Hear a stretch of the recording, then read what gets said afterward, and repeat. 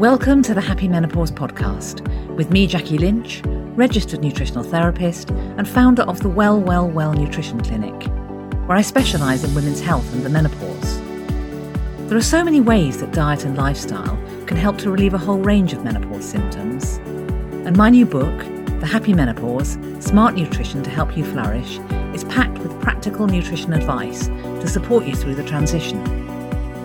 Join me and my expert guests on a journey through midlife in this podcast and find out how you can have a healthy and happy menopause.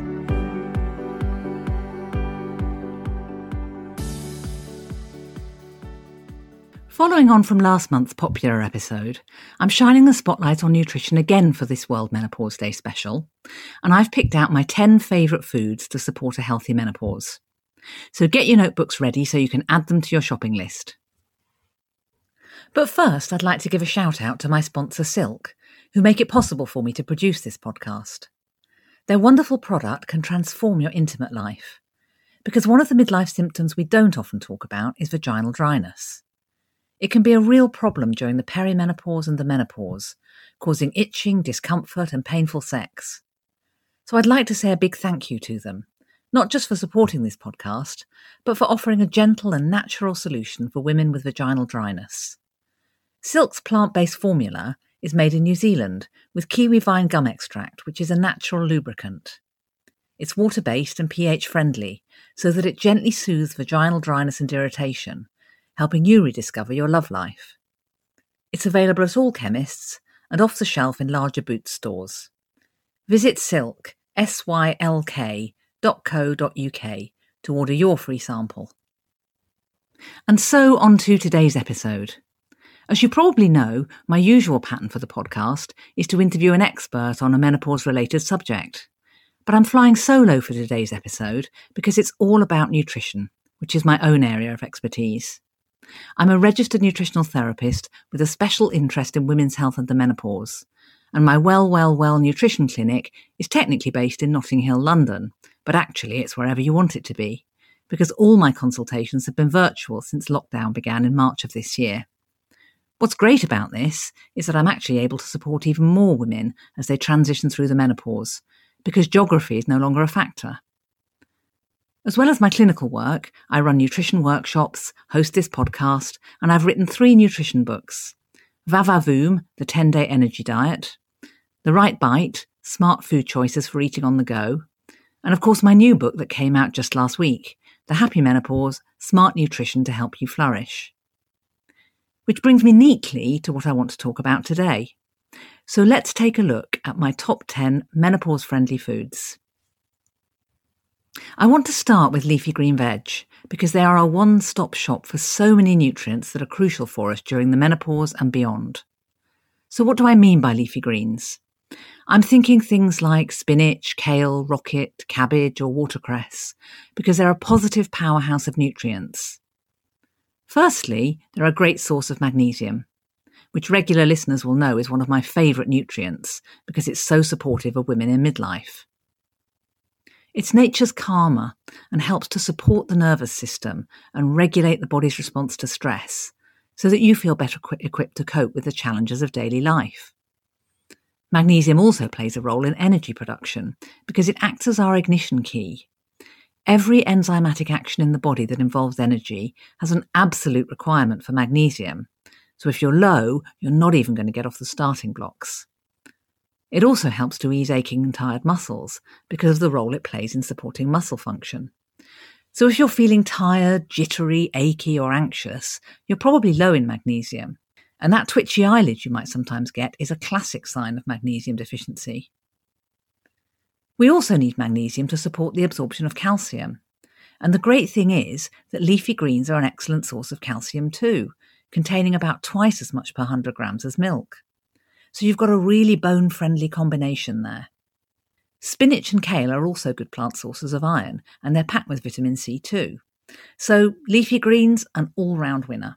Now, vitamin C brings me neatly onto the next food I want to talk about, which is a red pepper. Puzzled? Well, it comes as a surprise to a lot of people that one of the best sources of vitamin C is a raw red pepper. It's got almost 3 times as much vitamin C as an orange. Think brightly coloured veg and leafy greens if you want a vitamin C load, because they generally contain more than fruits.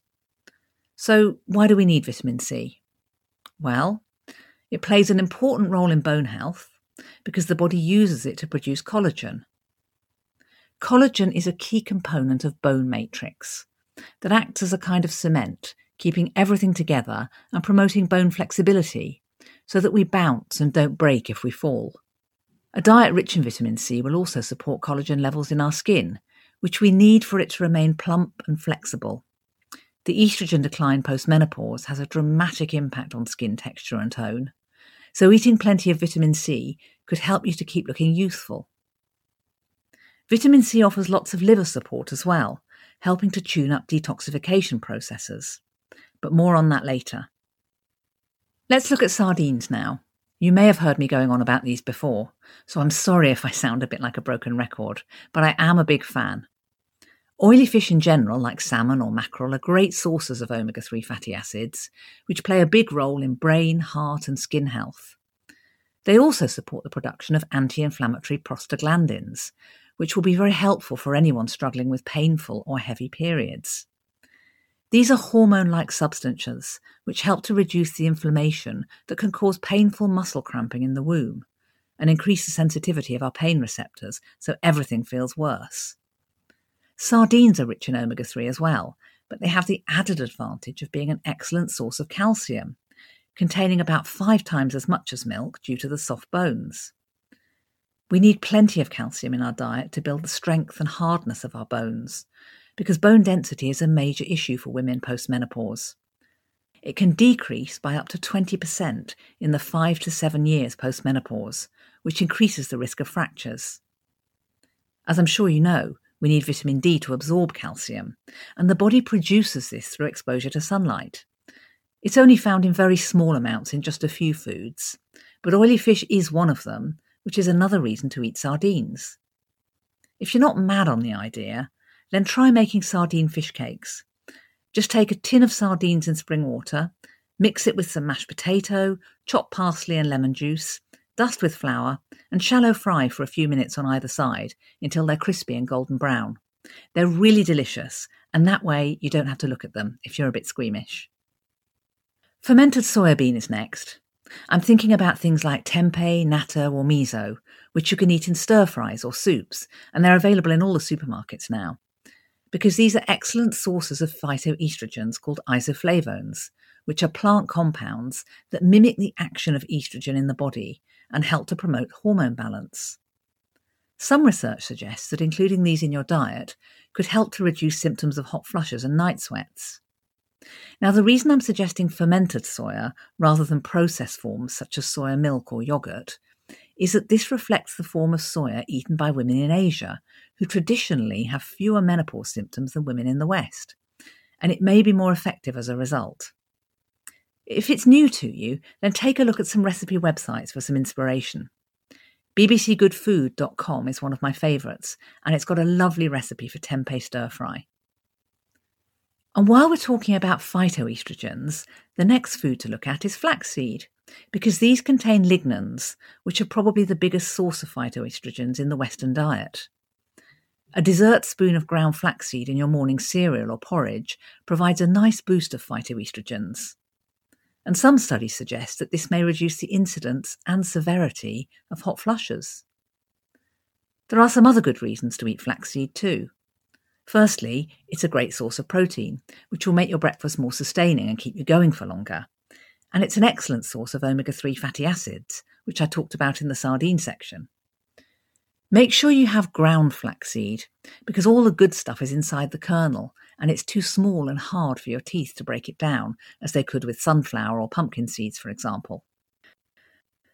So, we're already halfway through, and I want to give a shout out to eggs next, because they are so all-round brilliant.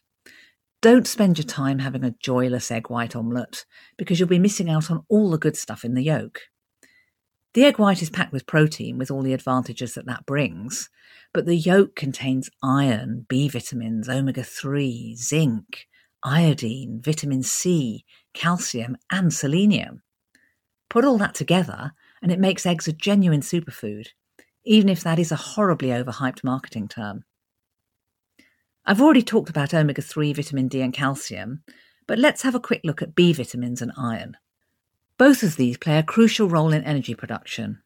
Bs 1, 2, 3 and 5 are links in the chain reaction of energy production, which is the citric acid or Krebs cycle that you might remember from high school chemistry.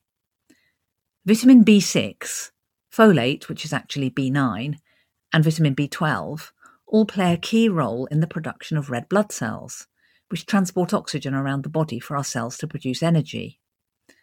B vitamins also support the nervous system and promote cognitive health. So a deficiency could cause low mood, anxiety, brain fog, and poor memory or concentration, all of which can be issues for women going through the menopause. Iron deficiency anemia can be very common in perimenopausal women who experience heavy periods or flooding, for example. So an egg is a brilliant, nutritious way to start the day and will keep you going all morning. So don't let anyone tell you that you can't have one every day. It won't affect your cholesterol levels if this is a concern for you. Numerous studies are quite clear on this. Dietary cholesterol found in egg yolk and shellfish won't increase your cholesterol levels. The body actually makes cholesterol in the liver using saturated fats. So these are the ones to watch if this is an issue for you. I wanted to add pulses to my top 10 list. I'm thinking lentils, chickpeas, and a whole range of different beans like kidney, broad, black, or cannellini, for example. These lean sources of protein are also rich in fibre, which makes them the ideal blood sugar balancing combination because they're practically a meal in themselves. I've talked a lot about blood sugar in my other podcasts, especially the June episode, which is all about nutrition to relieve stress and boost resilience. So I won't go into loads of detail here, but suffice it to say that blood sugar balance is nutrition 101 when it comes to the menopause, because it ensures that you avoid the crashers that increase levels of stress hormones. The more stress hormones in your system, the more frequent and severe your menopause symptoms are likely to be.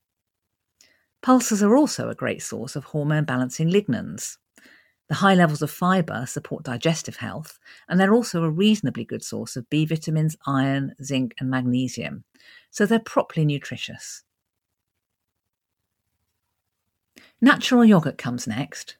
Ideally organic, so you're avoiding the hormones or antibiotics that can feature in some non-organic milks.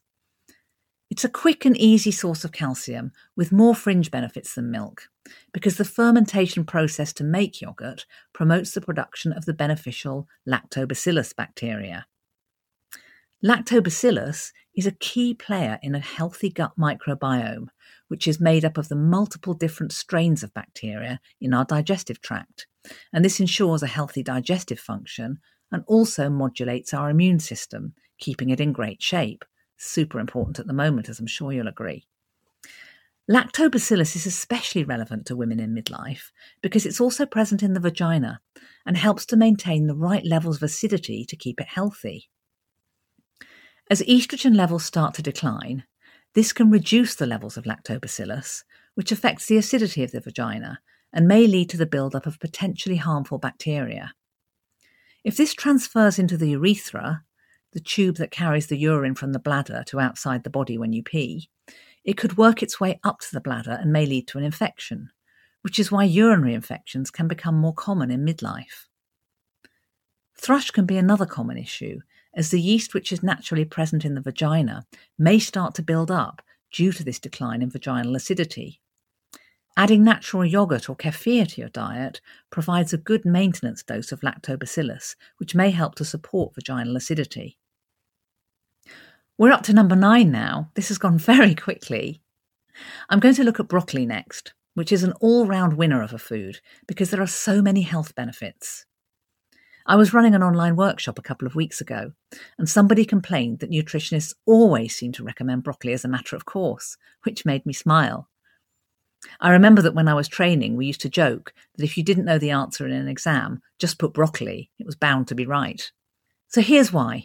It's absolutely packed with all manner of supportive nutrients and contains a unique combination of anti-inflammatory, antioxidant and pro-detoxification compounds, which act together to reduce the risk of cancer.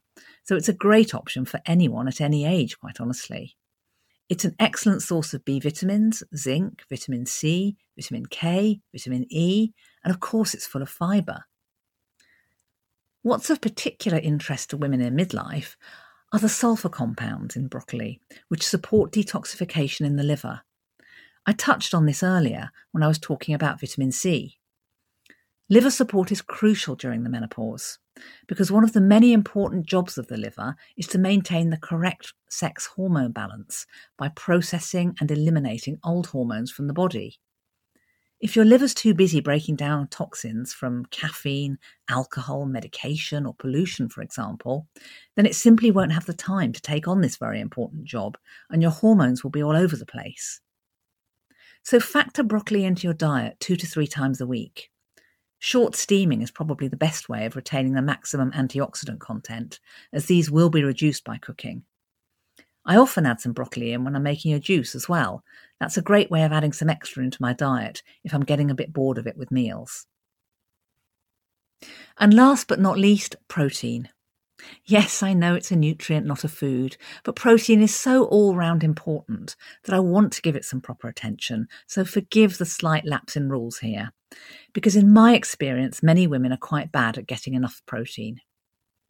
So why is it important? Well, the human body is built of protein and we grind to a complete halt without it. We need it for growth and repair of every element of the body, from bones and tissue to hair and nails. Every body cell relies on protein to function. Let's focus on muscles for a minute, because you probably know that we need protein to build muscle tone.